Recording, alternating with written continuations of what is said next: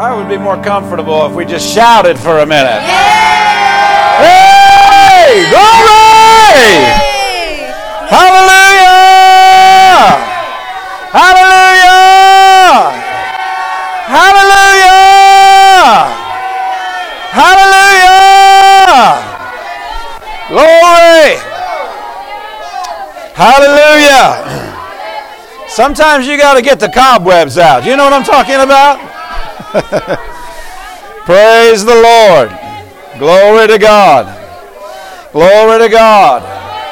Glory to God. Hallelujah. Hallelujah. It's good to be together again. Good to be with other believers and faith people. Glory to God. I'll tell you, when you need help, there's nobody like faith people to help you. Amen. If you lose some friends because you got hooked up with faith people, well, the faith people will be better friends. Yeah, they'll be there. They'll give you what you need in your trial and your time of need. Amen. Amen. Well, you already greeted some people, but do it again. Tell them, I'm so glad to sit beside you tonight. Praise the Lord. Good to have everyone here. Glad you're here. I mean, Christians come out on Sunday morning and real Christians come out on Sunday night. Good to see you. Glad you're here. We're going to have a wonderful time again this evening. I trust you got what you needed, some things you needed this morning. And if you came hungry, you'll continue to receive. I came hungry. I get to feed on what I'm going to minister on before the service. I get to feed on it during the service. And then we always talk about it, as the pastors and us always talk about it after the service. And so I just think I'm 3 times more blessed than you because you get it once, I get it 3 times. Hallelujah. If you have half as much fun as I have preaching it, then I've had twice as much fun as you. Amen. Glory to God. Don't you appreciate your pastors? They're cream of the crop. I've grown to appreciate them and love them, and got to spend some time with them again today at lunch, and their family, some of their family, and thank God for people of like precious faith. Thank God for people that are raising their children right. Amen. I mean, nowadays I appreciate that so much because there's so much low standard parenting, low standard, training up the next generation.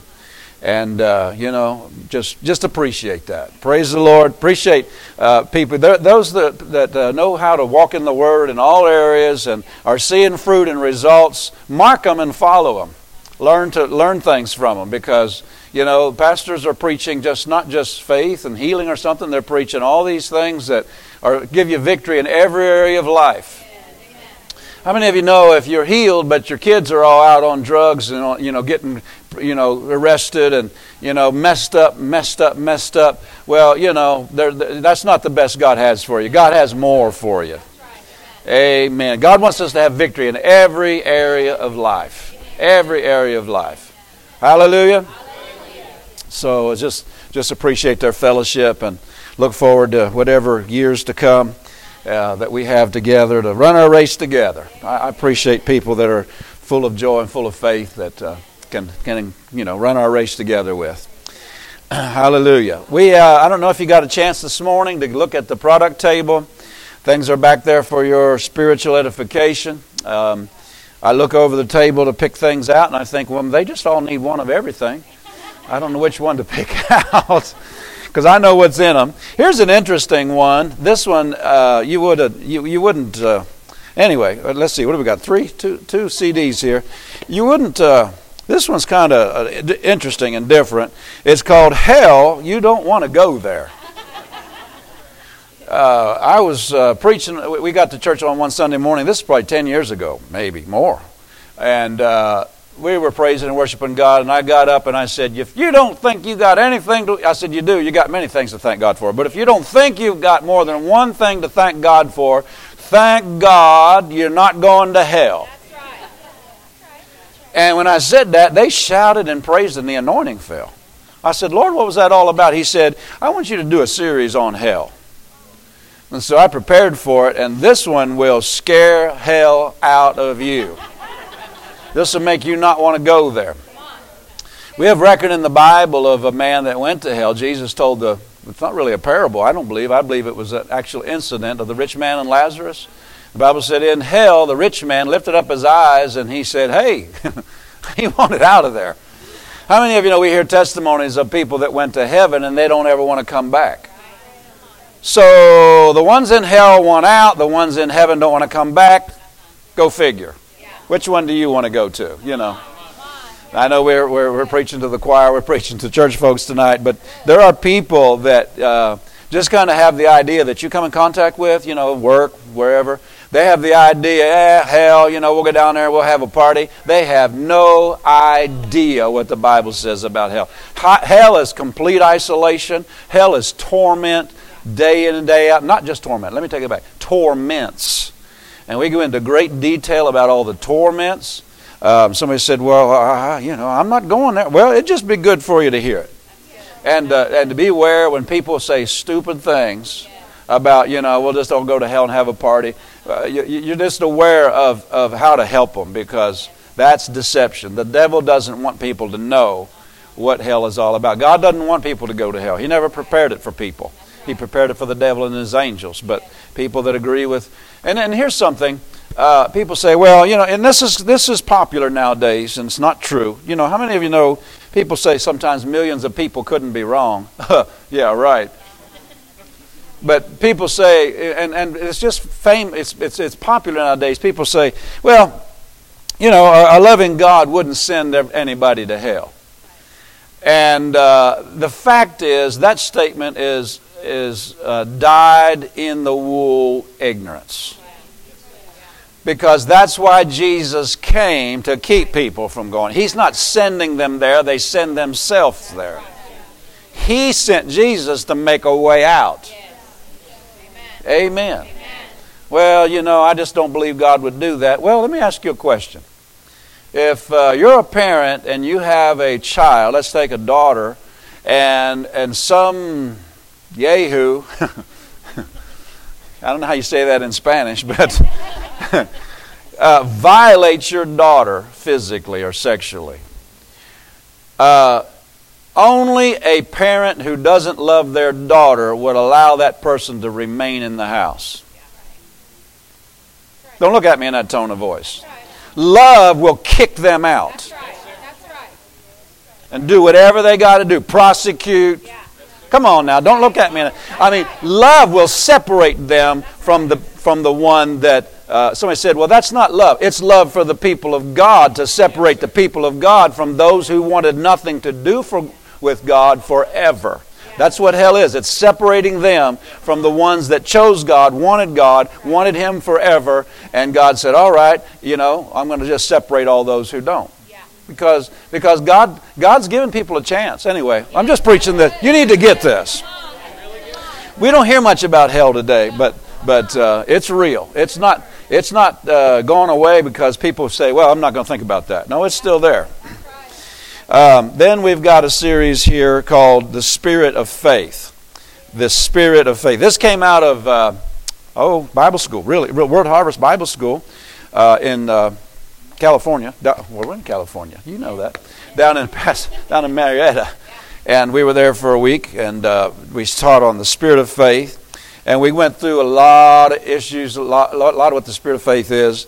You can have faith and not have a spirit of faith. A spirit of faith, I won't get into it in great detail, but a spirit of faith basically has an attitude. You can have faith and not have an attitude. A while back I injured my back, and it was everything I could do just to stand on my feet. You know, I was in so much pain. And the Lord spoke to me one night, during the night when I woke up from sleeping. He said, I'll let you have this if you allow it. I'll allow what you allow. But he said, you're going to have to get defiant of this thing. You're going to have to say no. How many of you know, though, you know, the Bible says, whatever we bind is bound, whatever we loose is loose. Some translations say, whatever we allow is allowed. Whenever we forbid, it's forbidden. You know, a lot of things are in people's lives because they're still okay with it being there. Okay, let's see if I can find somebody to say amen. That's the truth. The truth. You and I have authority, and we should stand up on our hind legs and resist it and say, no, you're not staying in my life. And that's when stuff starts paying attention. Oh, I love it. David had a spirit of faith, and he didn't run from Goliath. He ran towards him and said, you uncircumcised Philistine, you're out of here. That's a spirit of faith. That's a spirit of faith. You're not back in the trenches saying, in the name of Jesus. No, you're going, in the name. You're coming at him. Amen. You need to get this serious. This one will also wake you up in the morning without your coffee. Hallelujah. And then a couple of singles we have back there. This one is important for being a part of a local church. Is there are privileges and there are responsibilities. And this one is called Protecting the Unity of Your Company, talking about the local church. And don't listen to this one if you're not if you don't have steel-toed shoes on, because this one will really talk to you real loud. Protecting the unity of your company. We talk about keeping strife out, offense out, and not just lending an ear to strife. Amen. But being loyal to leadership. You know, separating from those who are strifeful or who bring strife in, and try to spread those kinds of things. And so that's it back there. And then here's one called Godly Repentance. Godly repentance. I pastored for almost 20 years now, and I learned some folks don't know how to repent. They don't know what it is. People today, they preach against repentance, you know, but it's still in the Bible. Amen? So godly repentance. Godly repentance just isn't crying because you got caught. Amen? I said amen? Come on now. It's actually turning from and humbling yourself and turning from the thing and so forth. When we also have these products, these scripture CDs. Remember we were talking about those this morning. Here's the one on health and healing. These are available in Spanish. And I didn't mention this morning, but they are also, I think, 3 of them. 3 of them are available in book form. I don't know, different ones of us like different things. We like audios or we like books, so you can get it in any form. And when you get a book, you can underline. And make sure and put your name in the front of it so your spouse doesn't get it and start underlining too. How many of you, there's nothing worse than somebody getting your book and underlining? Don't look at anybody. Getting your book and underlining your book. You got to get your own. Anybody know Pastor Nancy's law of the book? You got to get your own. You just sharing books doesn't work. So get your own. Go out there and get those. One more I want to mention. This is another one that's kind of interesting as far as the title. I don't know. I like grabbing people's attention. You know, like, what? What was that? This one's called How to Die. You say, well, I don't want to die. Exactly. I didn't do this because I have a death wish or anything. I produced this because the Lord spoke to me and said, whenever we're pastoring there, He said, I have a certain way, I have a unique way I want my people to live. And He said, I have a unique way I want my people to die.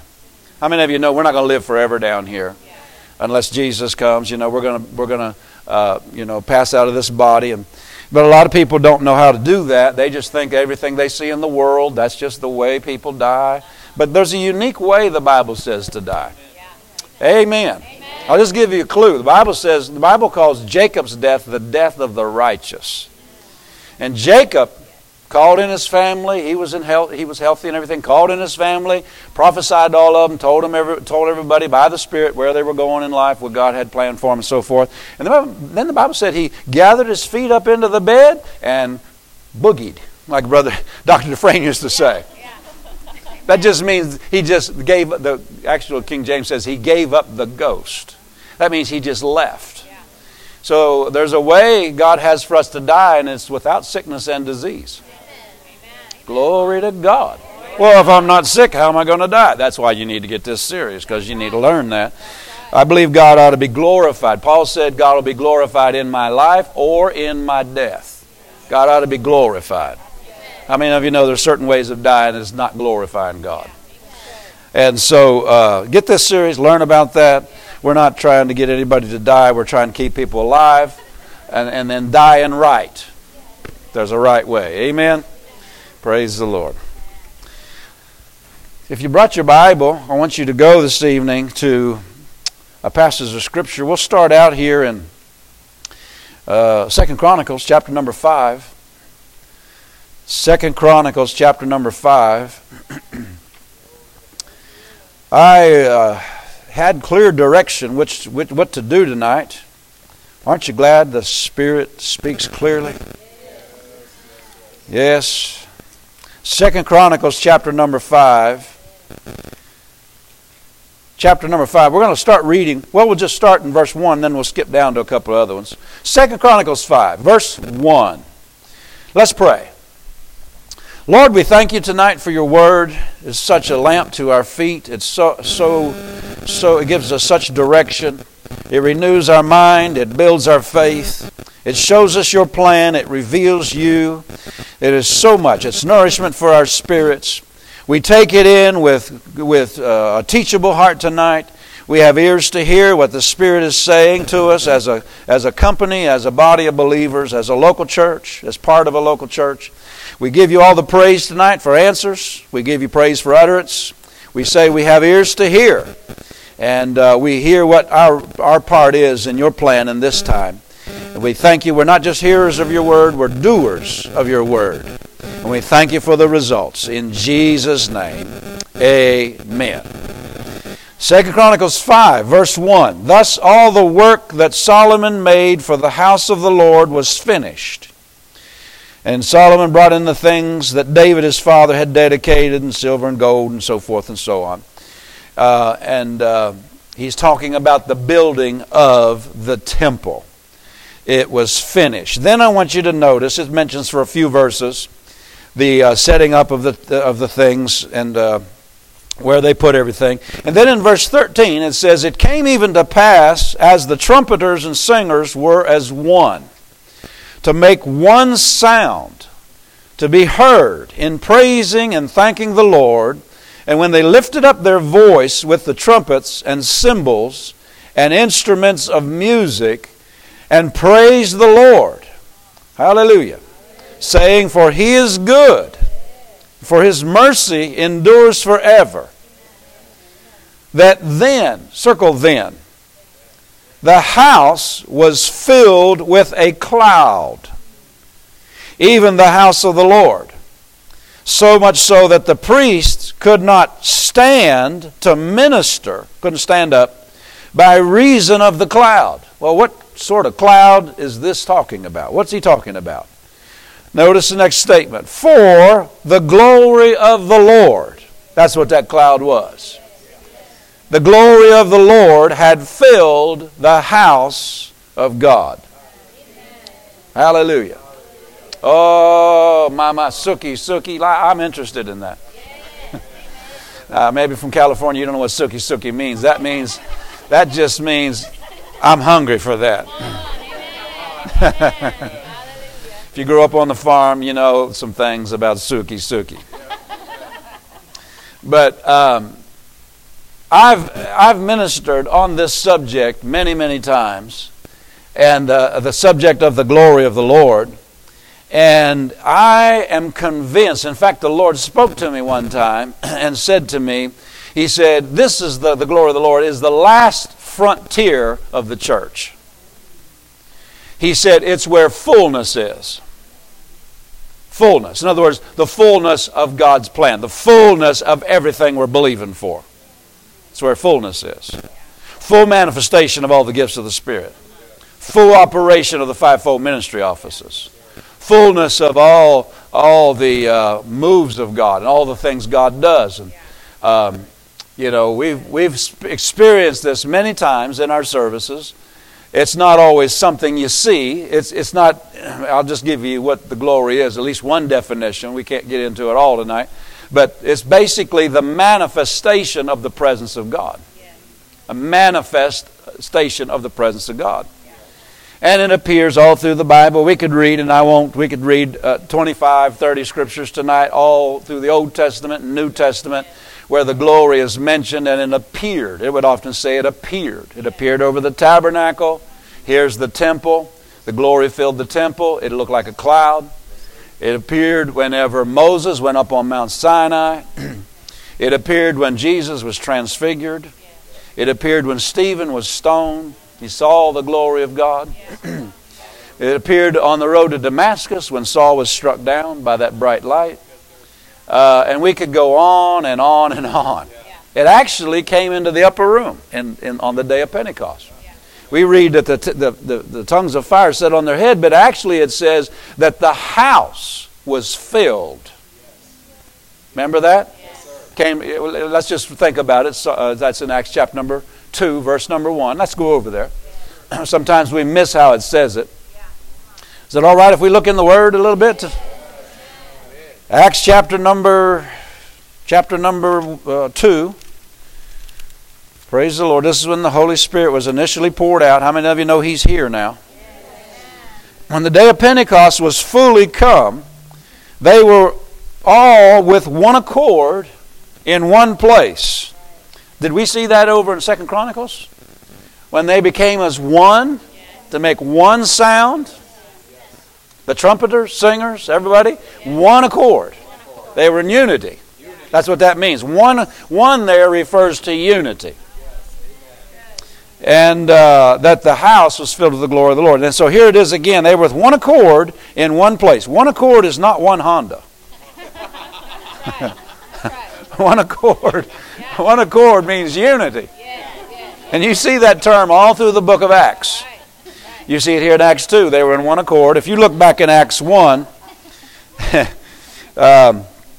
it says in Acts chapter number 1, it mentions who was there. Or at least the main leaders there. And then in verse 14 it says, they all continued with one accord in prayer and supplication. So they were in unity, believing God for what Jesus had said, tarry in Jerusalem because you're going to be endued with power from on high. They were in unity about that. Some of them weren't over on this side doubting, saying, well, we've never seen anything like that. We don't believe it's going to happen. No, they were all in one accord. They were in unity of faith, they were there for the same reason. You know what I'm talking about? They were there to receive that outpouring. Hallelujah. Nobody had their own agenda. They were all on God's agenda. They were all there for God's reasons. Glory to God. And so they were in one accord, chapter 2, verse 1. And suddenly, you need to read through the book of Acts and see that this came a number of times. The Bible says the word suddenly is used. It means suddenly the power of God manifested. You see it in the 16th chapter. Paul and Silas prayed and sang praises. And the prisoners heard them. And suddenly there was a great earthquake. That wasn't a California earthquake. That was the power of God filled that place, shook that jail, broke the bands, broke the stocks, and destroyed what was binding them. Glory to God. That's the manifest presence of God. And we see it here. We see it in the 4th chapter and in the 16th chapter, the 13th chapter. We see this manifest presence of God's anointing. Not just, see, the anointing lives in us as individuals, doesn't it? It comes upon us in the baptism of the Holy Ghost. But there's something that the church, I don't think, thinks much about. I'm talking about, when I say the church world as a whole doesn't think much about, and that is that God has even a further plan for us in the anointing than the anointing living in us or being baptized in the Holy Ghost or the anointing coming on an individual to stand in an office of ministry. That's all the anointing. That's all God's plan. But there's even a further plan for us as the body of Christ when it comes to the anointing. It's like the little boy on the side of the sidewalk selling newspaper. Extra, extra, read all about it, you know. There's something more. There are too many Christians just came into the door. They came into salvation. Or maybe they went a little further and got the baptism of the Holy Ghost. But there's this whole realm of the Spirit and the move of the Spirit that believers need to come on into. Hallelujah. Get hungry for all that God has for us. This is where fullness is. What I'm talking about tonight is where fullness is. I said fullness. Now you can sit there and look at me and say, I don't know what that is and I don't know if I'm interested. Let me just tell you, you are interested in fullness. Because everything you're believing for is in fullness. Everything. Reaching this city, it's in that. Amen. All the fullness of manifestations of the healing, the ministry of healing, it's in that. Amen. So God has a further plan, and we need to reach for it. What if I invited you to my house and I said, "Come on over, we want to have you for dinner," and well, let's just say you wanted to stay at our house for a while and then spend a few days, enjoy our fellowship, and eat our food and sleep in our bed. So forth and so on. But I invited you over, and you came through the door, and you closed the door, and you back up against the door. And we said, come on in, have a seat in the living room. Would you want some? You like your tea sweet, or you like your tea? What do you want? You hungry? You want something to drink? Oh, I'm just enjoying the house. Just enjoying the house. No, you're not. You got to get. Too many Christians just came through the door of all that God has for them, and they're thinking, "Isn't this wonderful?" Well, yeah, the sofa's even more wonderful. The food in the refrigerator, that's even more wonderful. And the bed upstairs, that's even more wonderful. And we got a shower, and we got a back porch looking over nature, and we can go back there and fellowship with God, and on and on and on. Isn't that right? And we got heat, and we got air conditioning, we got. That's what believers need to do. They need to come on in. Come on in before all that God has for us. And what I'm talking about tonight is the glory of God, or there's another term we have coined in modern day. I don't think there's anything wrong with it. I think it's a good term. It's not necessarily one you see in the Bible, but I think it's a good term. We call it the corporate anointing. And it's not just the anointing in us, which the anointing does dwell in us. How many of you know God goes with us when we go home? He goes with us to work. We are the temple of the Holy Spirit. So we're not preaching against that. That's all foundational. We need to understand that. And the baptism of the Holy Ghost. But what I'm talking about is the strongest anointing that will ever come into manifestation in the earth. In a corporate way where it rolls in like a cloud. Hallelujah. We've had it in many of our meetings. The Lord deals with me sometimes to preach on it, like He did here. You know why He wants us to preach on it? Because He wants to build our faith for it.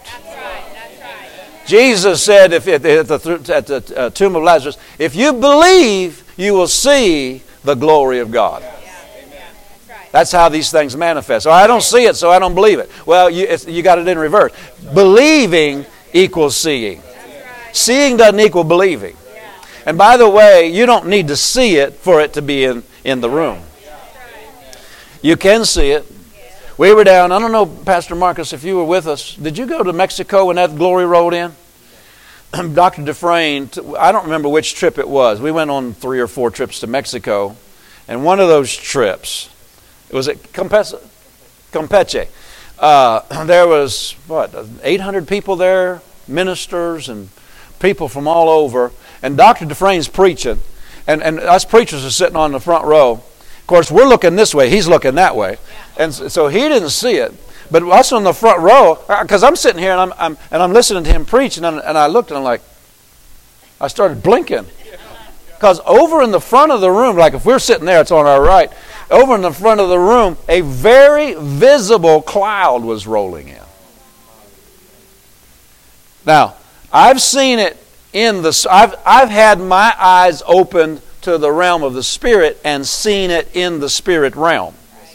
This wasn't in the Spirit realm. This came out of the Spirit realm and into the natural realm. Every person, sinner and saint alike in the auditorium saw it. Because it didn't just stay over in that corner. It rolled in and rolled over the congregation, rolled over Dr. Dufresne, rolled over the first row, the second row. It went all the way to the back. And the whole room, you're blinking because it's like, what happened? I mean, people that didn't know what happened. They're like, what? They thought, because there was a kitchen off to the side. They were cooking for us ministers. They thought something burnt on the stove or something. I mean, people were running back there to make sure everything's okay. Everybody saw it. Everybody saw it. Everybody. Even sinners. That's what I mean when I said it wasn't just in the spirit realm. It came into the natural realm. Amen. Hallelujah.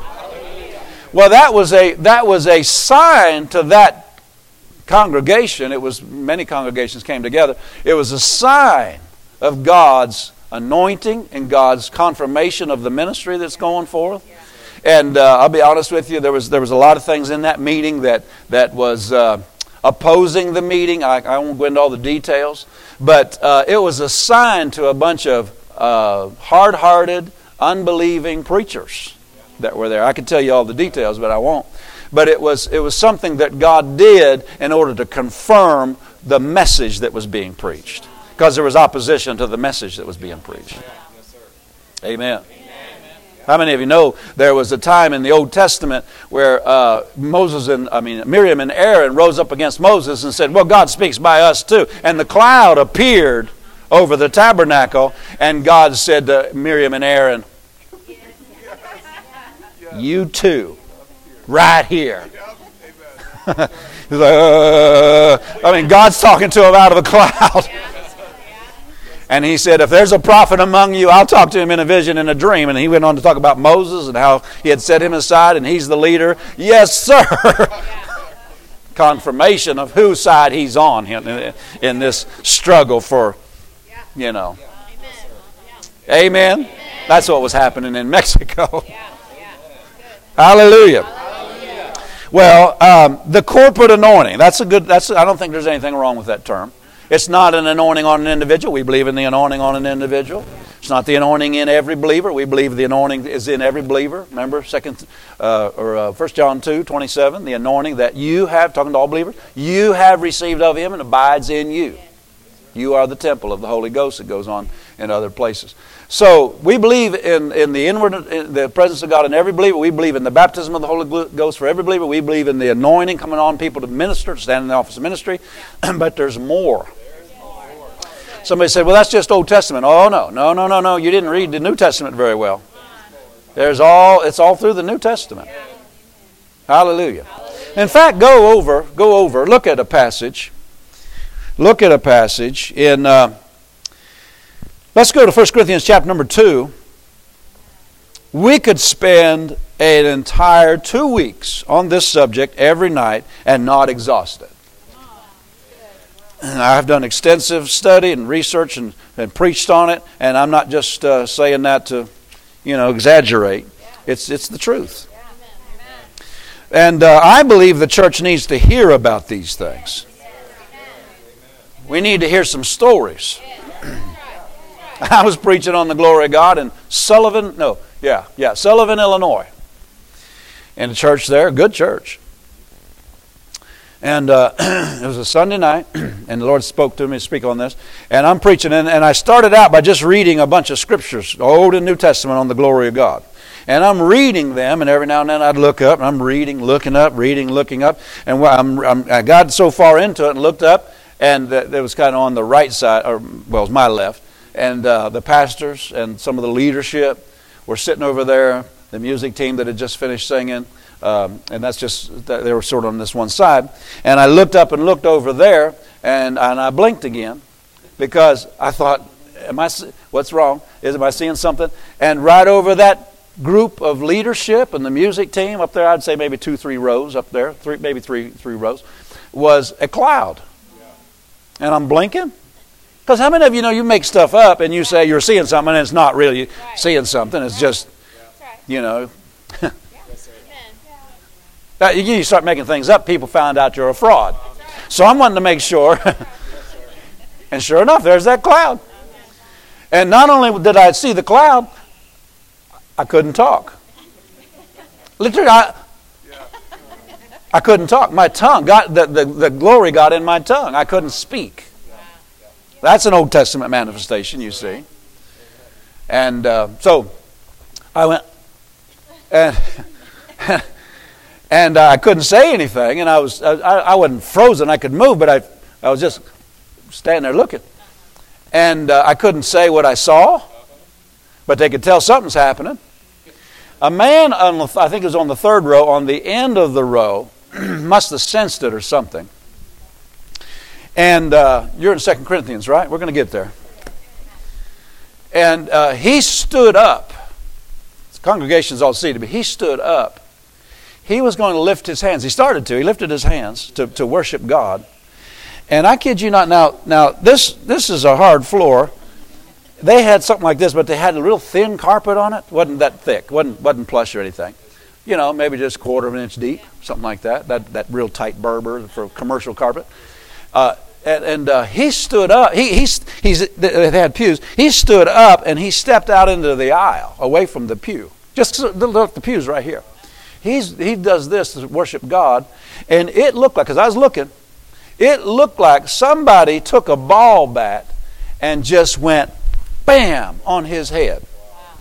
Because he stood up to praise God and went like that on that floor, that hard concrete with a little padding on it. And you could hear in the whole congregation, they went, they're thinking, God, the way he hit, I mean, it was loud. Boom! But nobody moved. But everybody kind of but people started sensing the presence of God. And later, a lot happened. I'll give you a few details. But later, we asked him, "Did you know? Are you okay? You hit real hard?" He said, "What do you mean? What are you talking about?" We said, "Well, you hit real." And he said, "Oh, I thought I just kind of floated down like a feather." He said, "I didn't feel anything." Hallelujah. How many of you know if it's really God, He'll protect you? But he could not stand. Like those ministers couldn't. He couldn't stand in it. That power is too strong. He went out. Amen. Hallelujah. Well, the purpose of that night, that congregation was a very irreverent congregation. I mean, chewing gum, chatter. You could hear a chatter while you're preaching. Just congregate people talking and irreverent. But boy, when that glory came in, that straightened that out. Oh, you better believe it, honey. That place got quiet, and the glory just rolled for a while. I couldn't talk, so I just stood there, and I just watched. And it got quiet. I don't know if you ever noticed in the Old Testament, whenever the glory appeared over the tabernacle, or over the tabernacle, the Bible said they all became reverent, and they bowed and got on the ground. They worshiped God. Amen? Yeah, our services are light and fluffy sometimes. That manifest glory comes in. People, they get reverent. And that changed that congregation. They began to weep. They began to repent. People began coming forward and repenting for their irreverence. And that went on for about, I would say, 20 minutes. I just stood there. I figured if God started it, He could finish it. Didn't need my help. He started it, He can finish it. And that went on for about 20 minutes. And my mind is saying, in His presence is fullness of joy. So we ought to be rejoicing. But here we are, not me, but they're weeping and crying and repenting. And so my mind's kind of thinking, well, what's going on here? Later, I understood better. But and then it changed. That went on for a while. They all repented for a while. And then it changed, and people began to laugh and rejoice. And the laughter went through the whole auditorium.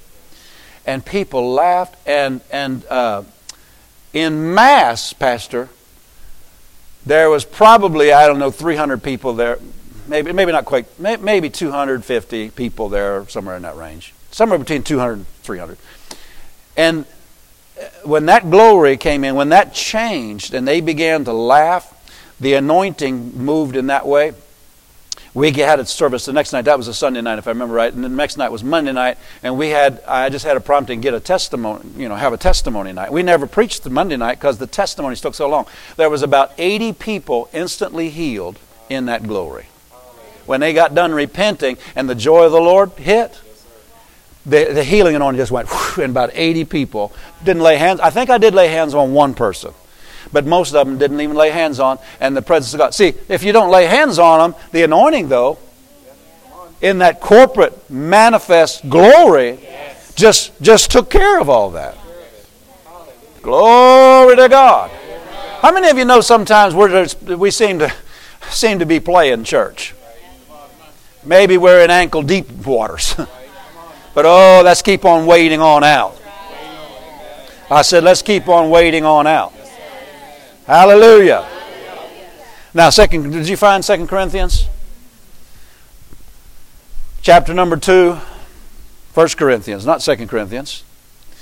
1 Corinthians 2, it says in verse 6, we're speaking the wisdom of God to them that are perfect. Now, in Paul's context, the wisdom of God is God's plan marked off from the foundation of the world, the plan of redemption. We speak the wisdom of God among them that are mature, we could say. Yet not the wisdom of this world, nor of the princes of this world that come to naught, but we speak the wisdom of God in a mystery, even the hidden wisdom. Now notice, talking about the plan of redemption that was hidden from the foundation of the world. You can read that all through the Bible. It was hidden. Prophets in the Old Testament longed to see it and so forth. They didn't understand it. But this plan that Jesus come, redeem us, take our place, that was hidden from the foundation of the world, which God ordained from the foundation of the world, notice, unto our glory. Now we read that and we miss what he's saying. Other translations say, to bring us back to the glory. What do you mean, bring us back? All have sinned and come short of what is the glory of God? Well, when Adam sinned originally, the Bible said, the first thing it says about it is they knew they were naked. And they clothed themselves, right? With fig leaves, and God replaced it. But they clothed themselves because they knew. Why did they only then know they were naked? Because they had been clothed with what? All have sinned and come short of the glory of God. They lived in a cloud. That's why they hadn't seen their body. Amen. Now that sounds strange, but see, God has a better plan than we have. Hallelujah. I said hallelujah. And so redemption was God's plan to bring us back to the glory. Hallelujah. Now I'm not saying to stop wearing clothes. Just want to say that in case anybody squirrely in here. Yeah, we are in California. But we're just simply saying that the manifest presence of God belongs to us. I said it belongs to us. It's ours to enjoy. It's ours to experience. It's ours to benefit from. Ooh, glory. You don't even know what suki means, and you ought to say suki. Hallelujah. Now, go to we were there in 2 Chronicles. Well, you can just write this down. Or here, let's go real quick. Exodus 40. Exodus 40. This is the story. We just read 2 Chronicles. This is 2 Chronicles was the story of whenever Solomon built the temple. Exodus 40 is when Moses built the tabernacle. Now, how many of you know the tabernacle was just a portable, or let's turn it the other way around, the temple was just a permanent building structure in the same shape and dimensions and everything as the portable tent, tabernacle that they carry around in the wilderness. Anybody know what I'm talking about? And that's where God's presence, there was the outer court, inner court, and the Holy of Holies. And the Holy of Holies was where God's presence was.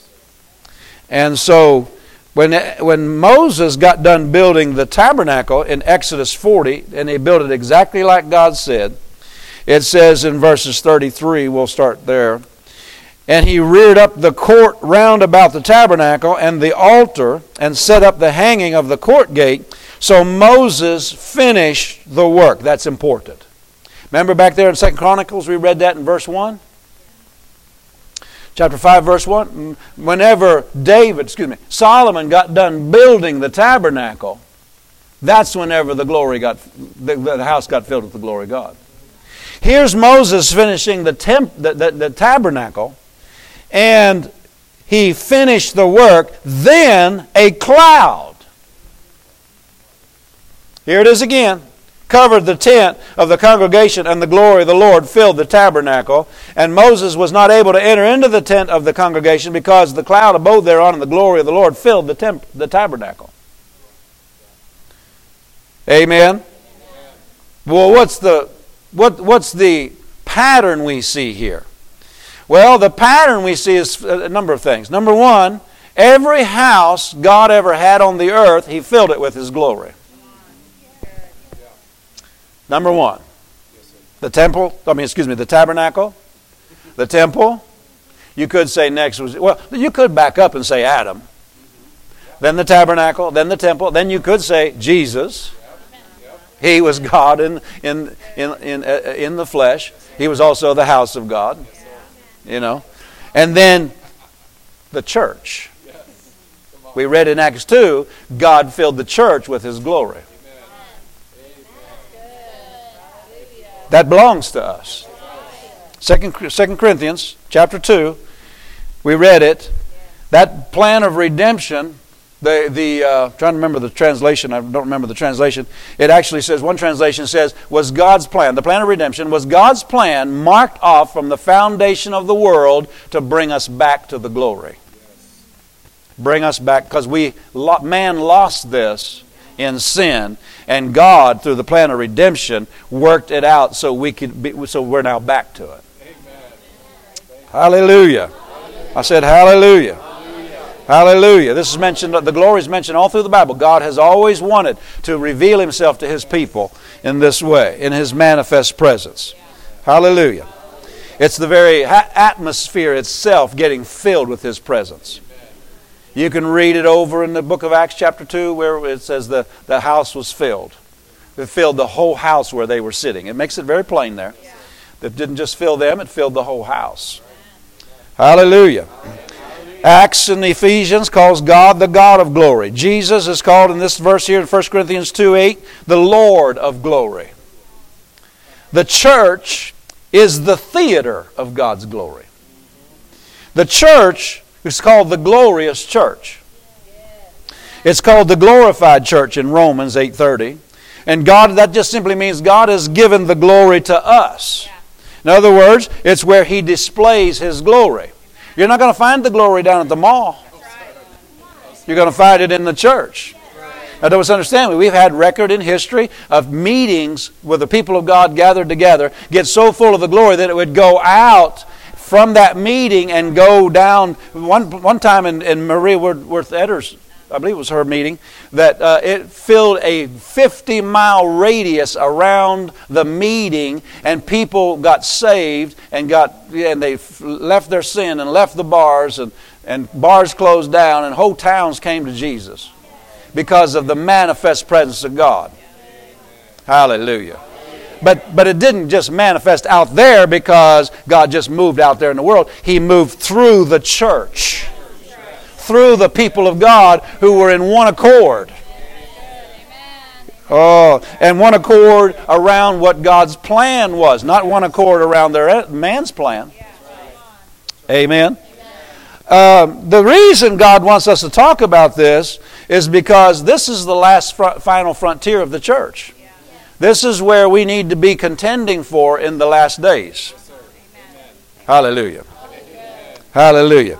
In other words, really, this is where fullness really is. You ever heard Brother Hagin tell stories? He'd be preaching and a light would flash. You ever heard those stories?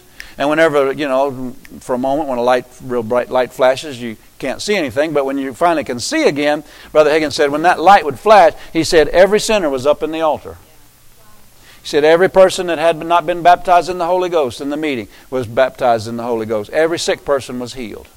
Every backslider was back in fellowship with God. And people, the chairs were closer than, the aisles were closer together than this. And people that were sitting beside the person that was down on the altar when you could see, they'd say, how'd they get down there? They didn't come by me.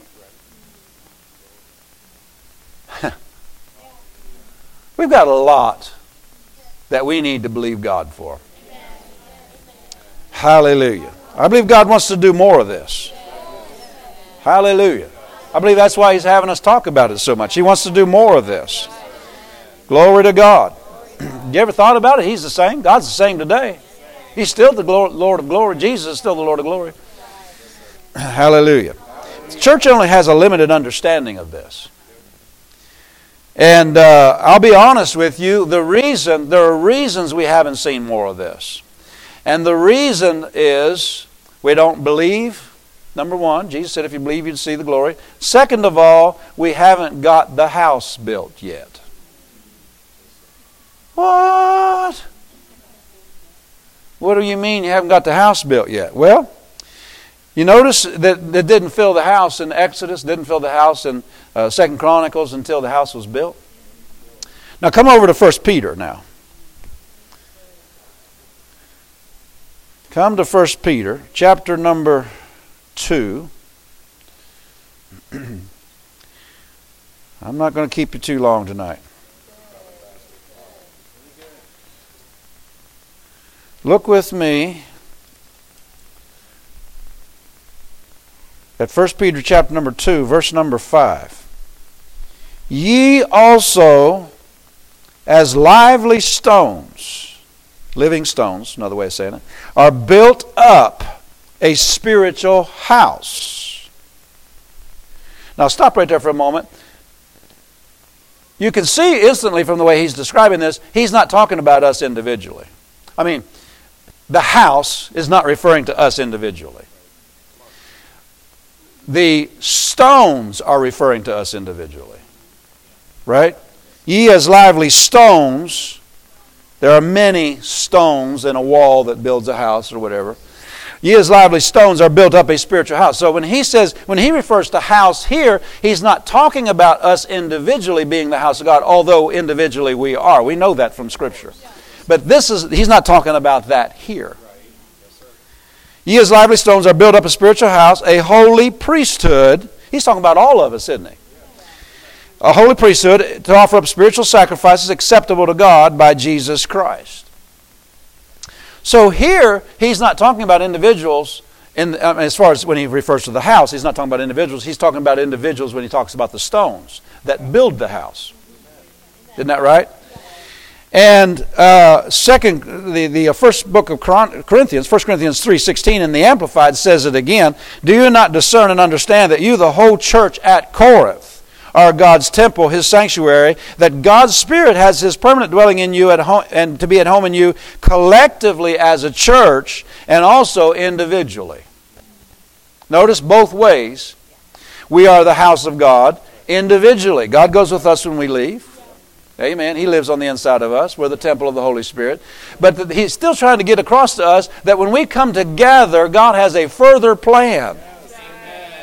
This isn't like the Kiwi Club get down there, or the veterans getting together, or whatever, just a bunch of people getting together at a football game. This is a habitation of God. Go to Ephesians chapter number 2. Hallelujah. Ephesians chapter 2, verses 19 through 22. My goodness. Ephesians 2. You still out there? We're learning some things tonight. Ephesians 2, 19 through 22. Now therefore you are no more strangers and foreigners, but fellow citizens with the saints. Aren't you glad you're a part of the kingdom of God? You're a citizen of the kingdom of God. Fellow citizens with the saints, notice, and of the what? The household of God. And are what? Built upon the what? Oh, sounds like a house going up. Upon the foundation of the apostles and prophets, Jesus Christ Himself being the what? Chief cornerstone. We would talk, foundation. House has a foundation, has cornerstones, whatever. Chief cornerstone, in whom all the what? Building fitly what? Framed together grows unto a holy what? Temple in the Lord. This is all building going up. Hallelujah. In whom you also are what? Builded together. Why? What are we talking about all this for? What's God say all this for? What's His plan? We ought to be interested in His plan in the New Testament. What's His plan? Builded together for a habitation of God through the Spirit. Well, why would that be necessary? I'm the habitation individually of God. Because God has a further plan than just us individually. Where we come together and unite in faith and in love. Learn to be in unity with others in the body of Christ. See, this is what people say, modern day Christians, they have the idea, they use the term, I've heard it so often, it gets so old, I'm saved, I'm going to heaven, but I don't believe in organized Christianity. And I tell them, I'm getting bolder. I tell them, because you believe wrong. God believes in His people getting together and worshiping united in one accord because He has a plan. His plan is better than man's plan. Man wants to be a lone ranger, and maybe every now and then bring a tonto along. You know what I mean? And be divided. Satan is the author of division. Satan would love to keep us separated. Satan would love to keep us out of church because he doesn't want this. He doesn't want the habitation of God. He doesn't want the corporate anointing. He hates it. That's why he hates unity. He tries to separate. He tries to keep people out. Because what happens in the local churches, and when companies come together, and not just come together and all sit in the same room, but unite in heart. Unite around the vision of the leadership. Agree with it. Believe God for it. Not criticizing it, not talking against it, not being divided, not being offended at each other. Offense or disunity is like trying to fill a building. You get hot out here. We get real cold and hot in Iowa. And you want the buildings closed up to keep the heat or the air conditioning in. And because, you open the windows, doors, and everything, it just goes right out. But disunity and offense and unforgiveness and criticism of leadership, what God's trying to give, the direction God's trying to give the church through leadership, all of that, disunity and stuff, it's like taking a whole wall and blowing it out and trying to fill that building with heat or cold. Or trying to fill it with the glory of God. The glory of God can't fill it because it just keeps... I'm not talking about a physical building. I'm talking about this spiritual house. Am I making any sense tonight? God has a plan. Why does God have us talk about this? Because He has a plan. What's His plan? For us to be united in unity with one another, walking in love with one another, committed to the vision God's given leadership, not speaking it, not some people saying, well, I don't agree with that plan. They're talking about a building. I don't think we need a building. That's just disunity that keeps the house from getting filled with the glory. I've been in churches where people on this side are offended at people on this side. It's like preaching, it's like the word goes out and bounces off the wall and smacks you back in the face. No anointing. Amen. Are you still glad Pastor Jay came? See, what this does is it makes us all, whether we are behind the pulpit or sitting in the pew, it gives us responsibility. We need to find out what our role is in the local church and jump in with both feet because we want this glory. We want this glory. Hallelujah. Every church needs to learn to flow together in the Spirit. If the Holy Ghost is moving one way, we flow with it. In unity. Not half of us sitting back there going, well, that's not the way I want it. I needed this tonight. Amen. Praise God. Because God wants us to flow together because He wants us to build a house. A spiritual house. Hallelujah. Remember what Brother Hagin said God's doing today? Somebody asked him, what's God doing today? He said He's building strong local churches and teaching them to flow with the Holy Ghost. Saying the same thing. Saying the same thing. Hallelujah. Bring your supply. Bring your unity. Bring your agreement. Bring your faith. Bring your finances. Bring your helps ministry. Bring your just bring everything you got to the plan of God. The city depends on it. People's lives, people's salvation depends on it. Amen. It's going to require unity, isn't it? I said, hallelujah, it's going to require unity. But at least we know now. Praise the Lord. Now, let's, there's so much, we've got to start wrapping this up, beginning to commence to think about quitting. Amen. The early church learned to do this. Here's what I want to put this thought in your mind. In our day, God wants to use individuals like He always has. He has always called people, always anointed people, and they have stood in different places and ministries and so forth. But God wants the church today to learn this lesson, that He wants to use individuals, but He also wants to use groups. He wants to use congregations. But see, that takes more than just one person knowing something about the anointing. It takes all of us learning about what we're talking about tonight. And we all have a responsibility to be in one accord.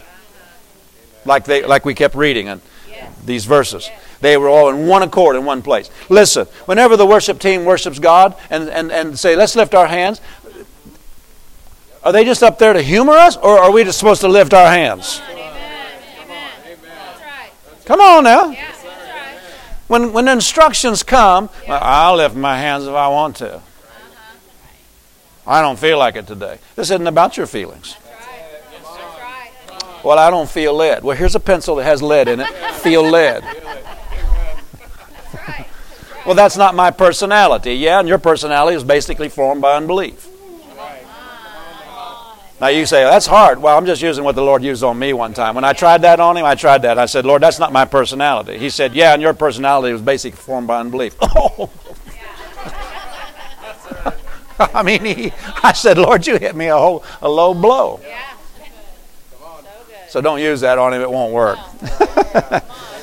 Hallelujah. I'm having a good time tonight.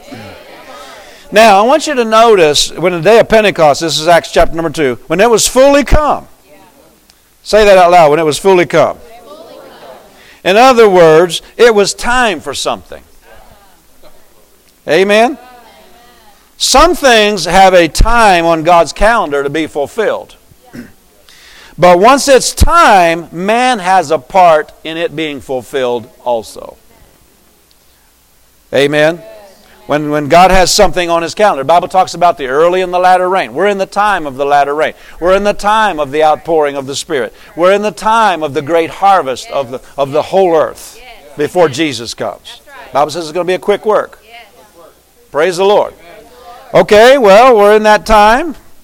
It's time for it. What do? What's our role? Unity. Gathering together with other believers. And being in unity. When the Holy Ghost wants to move, we move with Him. Glory to God. So when it's time for something on God's calendar, man has to respond to God's plan for it to come to pass. And our response is unity. So what we see is power shows up in response to unity of God's people. God responds to unity. In all of these references, we read 2 Chronicles, we read Acts here. The church initiated that move. God responded to their unity. So they weren't waiting on God. God was waiting on them. To do what? To form a house. Which is done by unity. Hallelujah. So we need to learn to respond. This is what the devil's afraid of. I said this is what the devil's afraid of. He's afraid of people getting in unity. That's why he brings strife. That's why he gets people to open their mouth and criticize. That's why he gets people offended and out of church. He doesn't want this house built. Because this is his worst nightmare. I said it's his worst nightmare. Glory to God. Because when this started happening in the book of Acts, whole cities were coming to the Lord at a time. You read it. I mean, people, angels appearing, getting leadership out of jail. Stuff was happening. Hallelujah. But it all came about as they got in one accord. You read it over and over again. They got together and united in one accord, whether it was in prayer or worshiping God or something. Hallelujah. And the devil doesn't want this to happen today, but it's going to happen. Whether it's through you and I or somebody else is going to get in you, God's plan will come to pass. I don't want to be an outside observer. I want to be a participator. I want to be in the middle of it. I want to be in services that are 3 days long and nobody realized it was that long. Glory to God. I said glory to God. Hallelujah. So we see in all these verses, power shows up, manifests in response to unity amongst God's people. Glory be to God. Hallelujah. Now, let's just wrap this up by saying some things about walking in love. Would that be all right? Oh, I knew I should have just kind of skidded out the back door before he got to that. By the way, while we're getting on this, the Azusa Street Revival, you read the testimonies of the accounts of the ones who were in that revival, and they said it was almost a constant thing in the building. That cloud was there. They said children would play in it, play hide and seek in it.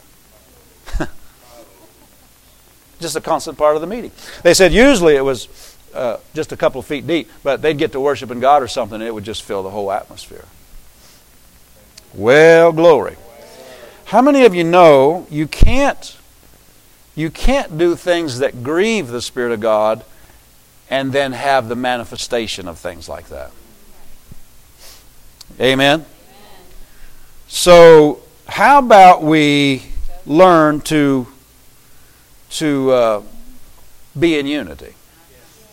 What does that mean? The Bible says to strive for unity. Amen? He says to strive for unity. You can see verses that talk about loving the unity of the body of Christ. Hallelujah. And so it's important that we recognize what shuts down what I'm preaching tonight. There are many things the devil brings to divide us. The devil is a master of dividing us. He'll point out our differences. Well, you're of this background, I'm of this background. Not in the church. Not in the church. That's carnality. Thank you for your enthusiasm on that. Spiritual people don't point out the differences. Spiritual people point out what unites us. We're all of one spirit. We are born of one blood, the blood of Jesus. Amen. We are all family. Carnal people point to things that divide us. I remember somebody pointed out one time, I remember going to Bible school when I was in Rhema, somebody pointed out, they said, I noticed most of your friends are African Americans. I said, I never thought about it. I never thought about it. I didn't think about what color they were. I literally had never thought about it. But when they brought it up, I said, yeah. Huh. Never thought about it. See, that wasn't what we were focusing on. We were focusing on what we both loved in God. We were focusing on what we were both hungry for. I don't think we ought to be focused on these natural things. Carnal people focus on that. Well, hallelujah. Ephesians 4:3 in the Amplified. Be eager, strive earnestly to guard and keep the harmony and oneness that is produced by the Spirit and in the binding power of peace. Strive for this. In other words, he said, go after unity. Anything that starts dividing, get rid of that. Go after unity. Amen? We're told to strive for unity. The unity of the Spirit. You know what that means? We can't do this in our own. It's going to have to be by the Spirit of God. Hallelujah. Unity, if it says go after it, that means it's not going to fall on us just automatically. It's not going to fall on us just naturally. This is going to have to be a supernatural thing because it's a supernatural love that we walk in. It only comes through walking in the Spirit, not walking in the flesh. Fleshly people point out differences. Well, your skin's this color, mine's this color. That irritates my spirit. If you're spiritual and you listen to your spirit, God's not in it. I'm going to come back there and sit in somebody's lap and say it's not. He's not in it. Amen. I said He's not in it. Hallelujah. Unity in Psalm 133 is where God commands the blessing. Psalm 133. You ever read that? Just I think three verses or whatever, 3-4 verses. He said, "Blessed, how blessed and beautiful it is that men, brethren, dwell together in unity." He said it's like the ointment. And he said, there God commands the blessing. Woo! How many of you know we can say there is where the glory will manifest? Learn not to practice division. Some people have a habit, if you say black, they'll say white. If you say yes, they'll say no. If you say that's wrong, they'll say that's right. They just have a habit of disagreeing. It's a bad spiritual habit, and you need to break it. I've seen husbands and wives live that way. One takes this side, and so the other one takes the other side. Seek unity. Strive for unity. You're going to miss out on a whole lot of goodness, a whole lot of pleasantness, a whole lot of blessing, power, and faith if you're always divisive.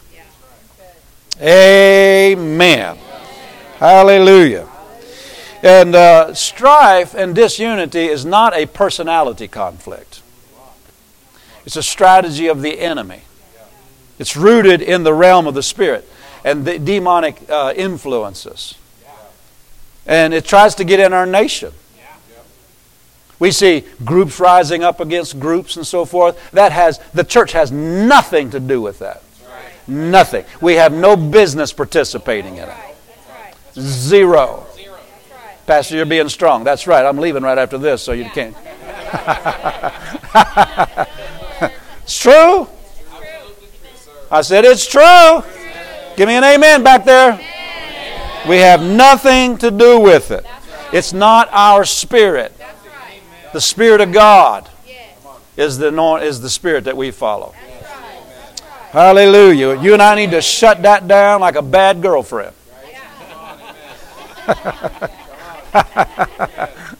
I've said that a couple of times in church, and my wife looks at me like, "What?" I had bad girlfriends in the past, before I got married. Amen? But just shut that stuff down. Somebody wants to bring up something. I know one time somebody, some person, I'm trying to remember I don't remember who it was. I just remember somebody came to me and mentioned what they had said against another, people call it another race. There is one race. One race. The Bible said He's made of one blood, all men. That's right. That's right. Amen. So somebody in our congregation said something against people of another color. I jumped on that like a duck on a June bug. That will not get in our church. That's right. Division, strife, right. Fussing against. That is so carnal. Yes, it is. Yes, it is. I'm building a barn. You know what that's for now. Yeah. Amen.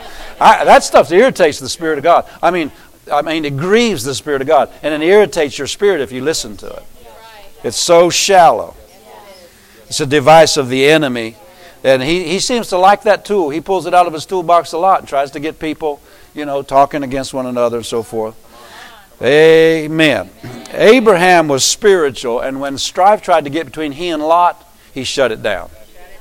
He was willing to part with valuable assets and, flocks and animals and so forth. He's willing to part with things just to keep unity. Because he said, we're not having that strife in here because that'll shut down our prosperity. It'll shut down our blessing. Amen. Here's something that'll help you along this line. Don't push your own agenda. Your own interests. Amen. Learn to seek the good of the whole congregation. The good of the whole plan of God. Before you get real pushy and demanding about your own thoughts and your own plans and your own interests and what you think the church ought to do and so forth, ask yourself the question, how is this going to affect, this division, how is it going to affect the overall plan of God? You know, is it going to bring division that shuts down what God's wanting to do? We ought to be interested in more than just us. You know, a lot of things, they don't matter at the end of the day. Which direction it went in the church, which direction leadership was led to go. Amen. Well, praise the Lord. Did you still want to hear this, or are you ready to go home? Praise God. This strategy in the sports world, take basketball maybe for example, there's a strategy. One team has a strong player, a real strong player maybe of some kind. They will double team him.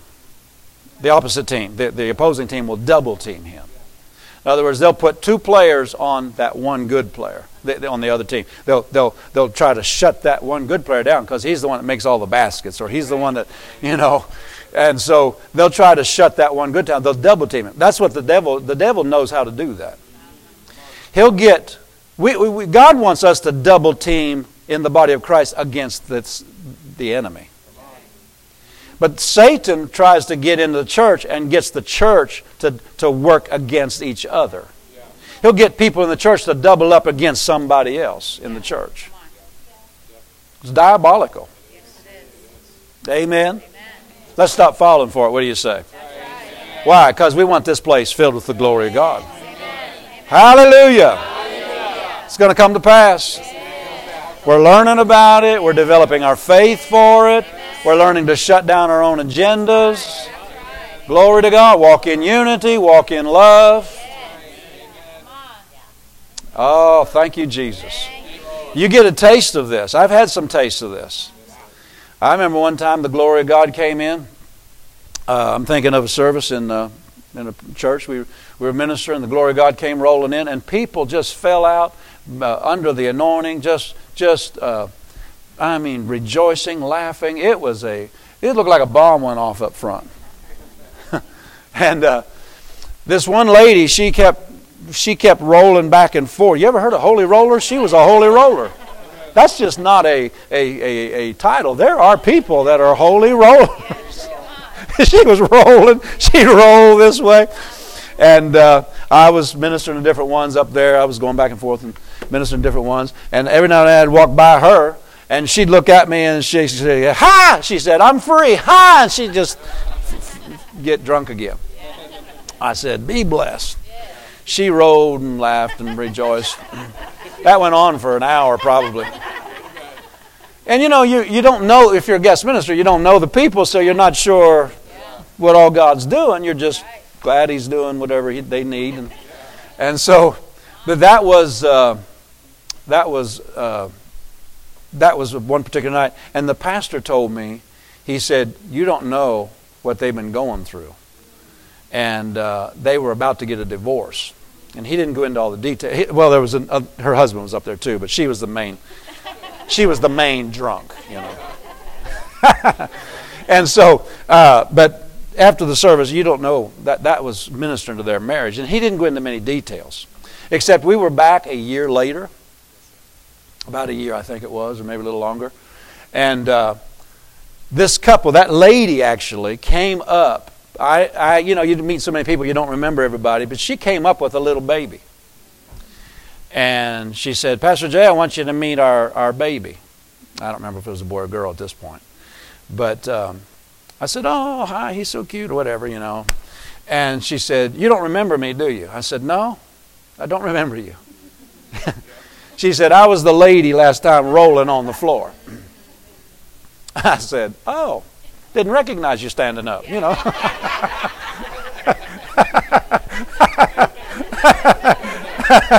And so she said, "You got to realize what God did that night." And she said, when I was a young girl, teenager, whatever, however old, she said, "I came in on my mom being violated in the house one night. Came in to the house, my mom being violated by another man. And she said, that traumatized me. And when I got married, they had been married a year plus or something. When I got married, every time we went to consummate the marriage, I'd have flashbacks of that, and I would go out of the room screaming. And my husband was about done with it. You know, they're married, but they hadn't consummated it. So they were about to get a divorce. Except on the floor. See, this is God's operating table. Did you know that? Put some anesthesia in you. It's called the joy of the Lord. And then He starts taking things out and putting things in, you know. And so, but the Lord ministered to her. I didn't know all that was going on, but the Lord ministered to her and set her free from that. Thank God. Set her free from that. And she was delivered, and they had a baby out of it. They consummated the marriage. And so I'm like, oh, now I'm so thankful you brought the baby. And they named the baby. They gave the baby, now I remember it was a boy, because they gave the boy a middle name, and it was Jay. I thought, oh, that's so sweet. But see, God will just fix whatever. You get this kind of anointing and manifestation, because the whole house is just filled with the presence of God. And it'll just start fixing things wherever people need it. Hallelujah. Let's stand to our feet. Lift up your hands. Glory to God. Thank you, thank you, thank you, Father. We are interested. We are interested enough, Father, to seek you our part in what you have planned for us in this realm of the glory of God. Father, we're not only interested, and we're hungry. We're hungry. We are people that are desirous of the fullness of your plan. Not just part of your plan, but the fullness of it. Hallelujah. Father, we thank you. We thank you for revealing your plan to us. And Father, you revealed it so we can pursue your plan. This is not just a revelation that we can go away and thank you for, but something to pursue and something to go after. Thank you, Father, for the fullness of your plan right here in Porterville, right here at River Church. Hallelujah. Teach us. Teach us to be in one accord. Teach us to respond to the Spirit. Hallelujah. Is your heart agreeing with this? Yes. Teach us, Father, to respond and move with you. Hallelujah. We long for your glory to be in full manifestation. Hallelujah. Glory, glory, glory, glory, glory. Praise your name. In Jesus' name we believe for the greater glory, the increase of your glory in our services and in our times together, in our times of prayer. And when we gather together, Father, we thank you for fullness. We thank you for fullness. Thank you for fullness. Thank you for fullness. Somebody down the left side of your body, it seems like it's not just one part of your body, but there's something wrong. It seems like there's some pain or something on the left side of your body. Who is that? God's healing that right where you are. Right where you are. Is that you, sister? Right there where you are. Lift up your hands. In the name of Jesus, I speak to that pain and command that to leave. Down her body, down the left side of her body. I rebuke that.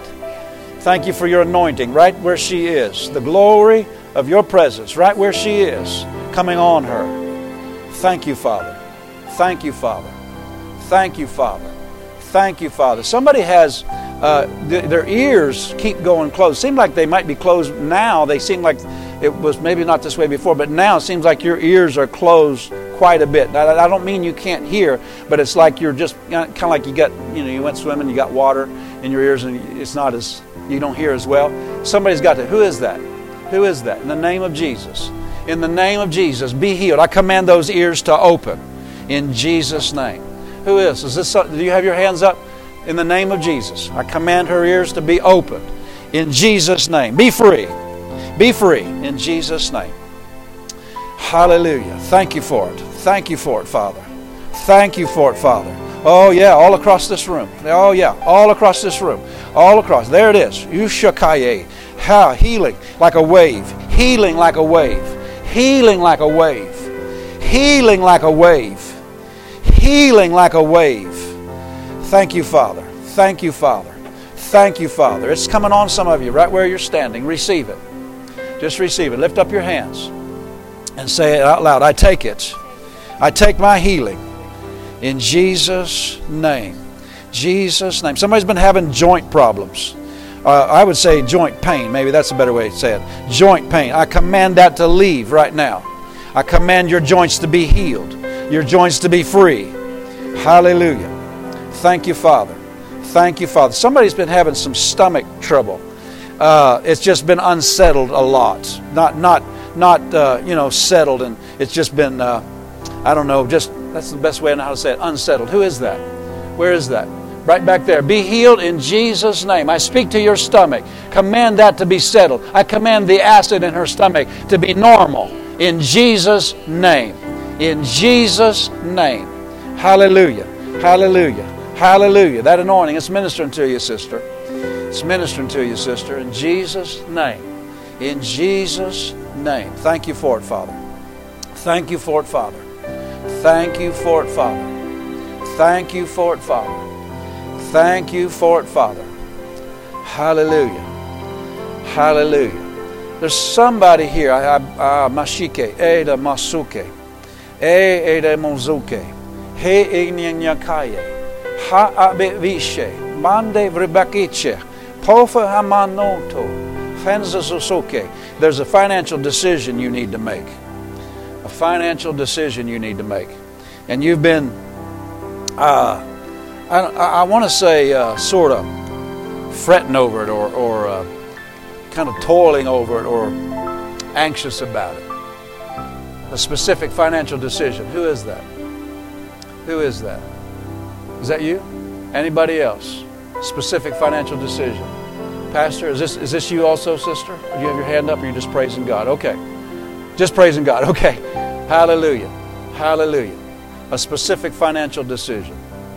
Father, we call for the wisdom. Ashekete, ekonondroste, Pastor Sulide. Thank you, Father. That light comes. Thank you, Father. Thank you, Father. Thank you, Father. Thank you. It's settled. It's settled. It's settled. It's settled because he hey. Whew. Thank you, Father. Now it's settled. I don't understand why I'm saying that, but I just keep hearing that in my spirit. It's settled. Now it's settled. Somehow or another, now you know. Brother Juan, come up here. Thank you, Father. Thank you, Father. Peshtakandebrush, Eshashinole, Banglanganeya, Fushakuturi. Thank you for it, Father. Thank you for it, Father. Thank you for it, Father. If it's not quite, Brother Juan, if it's not quite, it's not right. Thank you for it, Father. Thank you for it, Father. Thank you for it, Father. Thank you for it, Father. Thank you for it, Father. Thank you for it, Father. Hallelujah. Sister, I don't know you. Somebody told me I think you're a pastor's sister. Is that right? Come up here. If I could I minister to you? Mashike edene brosoke enine ekushika naye efrepa susuke. Is it in another area? It seems like there's a decision you need to make. Do you have any idea what I'm talking about? Not really? That's fine. That's fine. Shika nanade breshishike. You just keep standing out to me. Something that your heart is reaching out for Namaseke. Egetshunkute. Hukitayaha. Eshikuta, the desire of her heart. Okay, there it comes. Ishkataye. Ishkataye. Ishkataye. Receive. Ishakaye. Hekeshukuto. Hushkatayeshke. Hekestokoye. Ekanzangaye. Thank you, Father. It all comes to pass. It all comes to pass. The desire of her heart. You're married, right? Does your husband know about this? Either way is fine. This is not a trick question. Huh? to know about this desire. Yeah. Father God, as they unite in faith, I thank you that'll manifest. That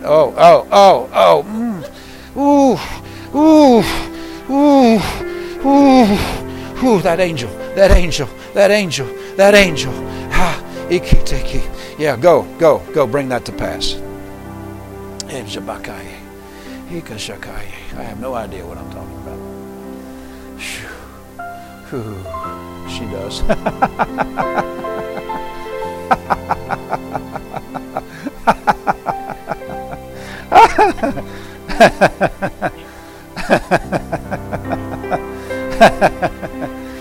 Whew. Hallelujah. Whew.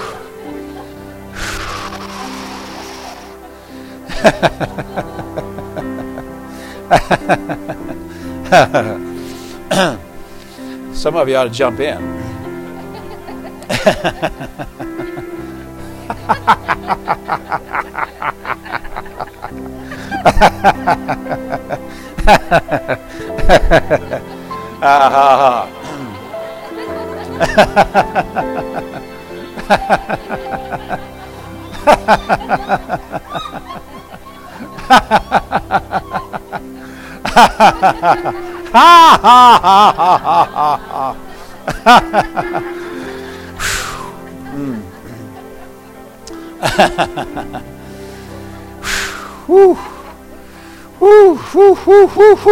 Be blessed, Mama. Woo, glory. Woo, glory. Mashikete. Woo. Hallelujah.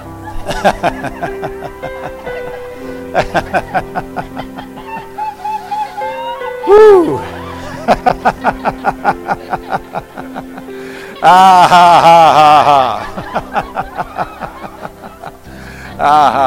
Woo.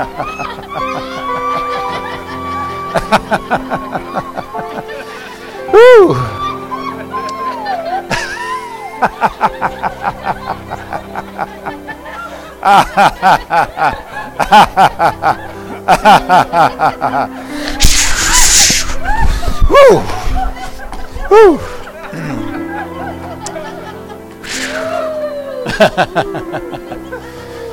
Woo, glory.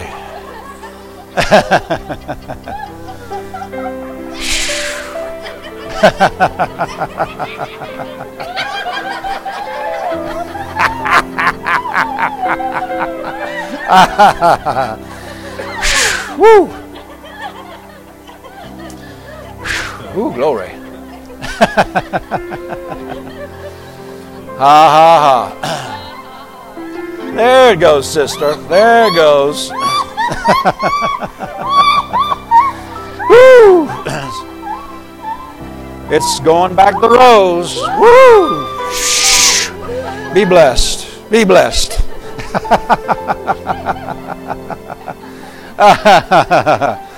Woo, glory. Ha ha ha.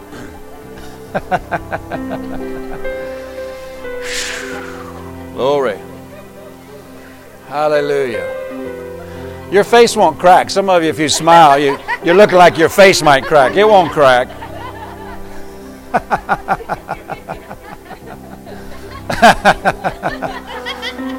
Ha ha ha. Ha ha ha.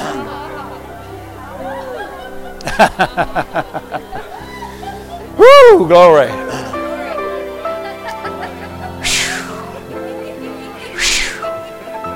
Wow. Brother, come on up here. You're supposed to be ushering, right? You take your ushering here. I'll take your ushering hat off here. Receive. Be blessed.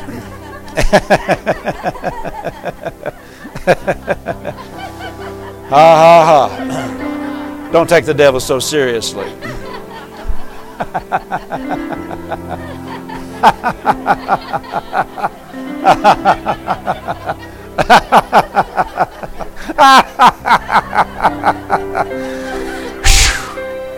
Wow. Hallelujah. Ha ha ha. We were in a meeting one time and the laughter broke out, the joy of the Lord broke out, and a Methodist pastor's wife was visiting. She was not used to that. But she got drunk. And her husband, her pastor husband, Methodist pastor husband, she was sitting on the chair and she got drunk and fell off the chair laughing. And her husband like, whoa. He'd never seen her do that. But she had been diagnosed, the pastor that I was preaching for, his wife had invited them because she knew she had been diagnosed, the Methodist pastor's wife had been diagnosed with cancer. She went back to her doctor and they couldn't find the cancer. She was completely healed. Hallelujah. Hallelujah. And she came back and got filled with the Holy Ghost, speaking in other tongues. Hallelujah. Glory, glory, glory, glory, glory, glory. Hallelujah. Thank you so much, Pastor. It's an honor to be with you. Thank you, Lord. Anything else? Hallelujah.